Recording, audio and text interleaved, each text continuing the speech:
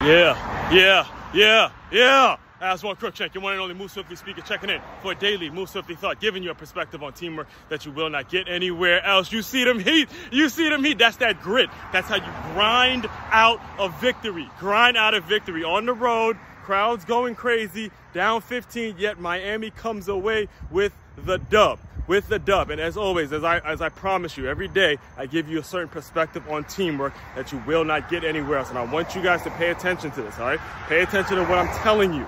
The last few times, it was last night and a couple, now it seems like a long time ago, like months ago it seems like, right? But the few times that Denver has lost is when their quote-unquote star player, their main guy, the big joker, Nikola Jokic, has gone over 40 points, and they've lost. Understand, just because your main guy is dropping 40 does not mean it's going to be a win. If you really go back and do the research, think about the closeout game between Denver and LA, right? LeBron went for 40 and a loss. At the end of the day, like I was telling you yesterday, teamwork. Basketball is a team game. That's why the whole debate between Jordan and LeBron is so ridiculous, because it's team game. It's teamwork. It's teamwork that gets the dub. Think about it, all right?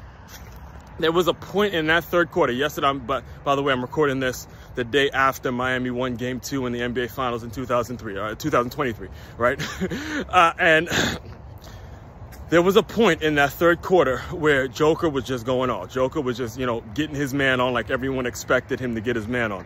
And there was a point in which Mark Jackson, who was the announcer, was announcing the game, he was like, look, Joker's taking over this game. Joker is taking over this game. Now, if you're a Heat fan, that can be worrisome. But when you know the game, when you understand that one person, no matter how great of a game one person has, that does not translate into a W, does not translate into a victory. Understand, Miami won that game because they were spreading around. They were giving guys multiple shots, multiple open looks, multiple opportunities.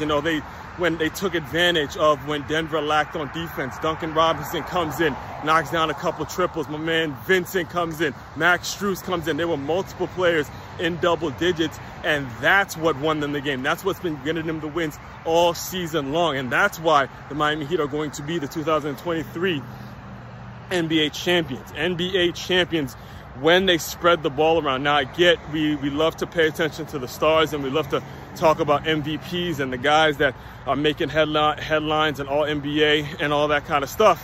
However, it is a team game, just like life, just like when you're in your business and you're trying to run your business on your own, you're trying to do these things. Understand, your business is only going to go as far as the next man takes you. No one gets there on their own. Nobody gets there on their own. This is why I talk about the things I talk about so much, and why it translates so well into the working world, all right? And again, do the research. Call the Joker, I like to call him the Joker.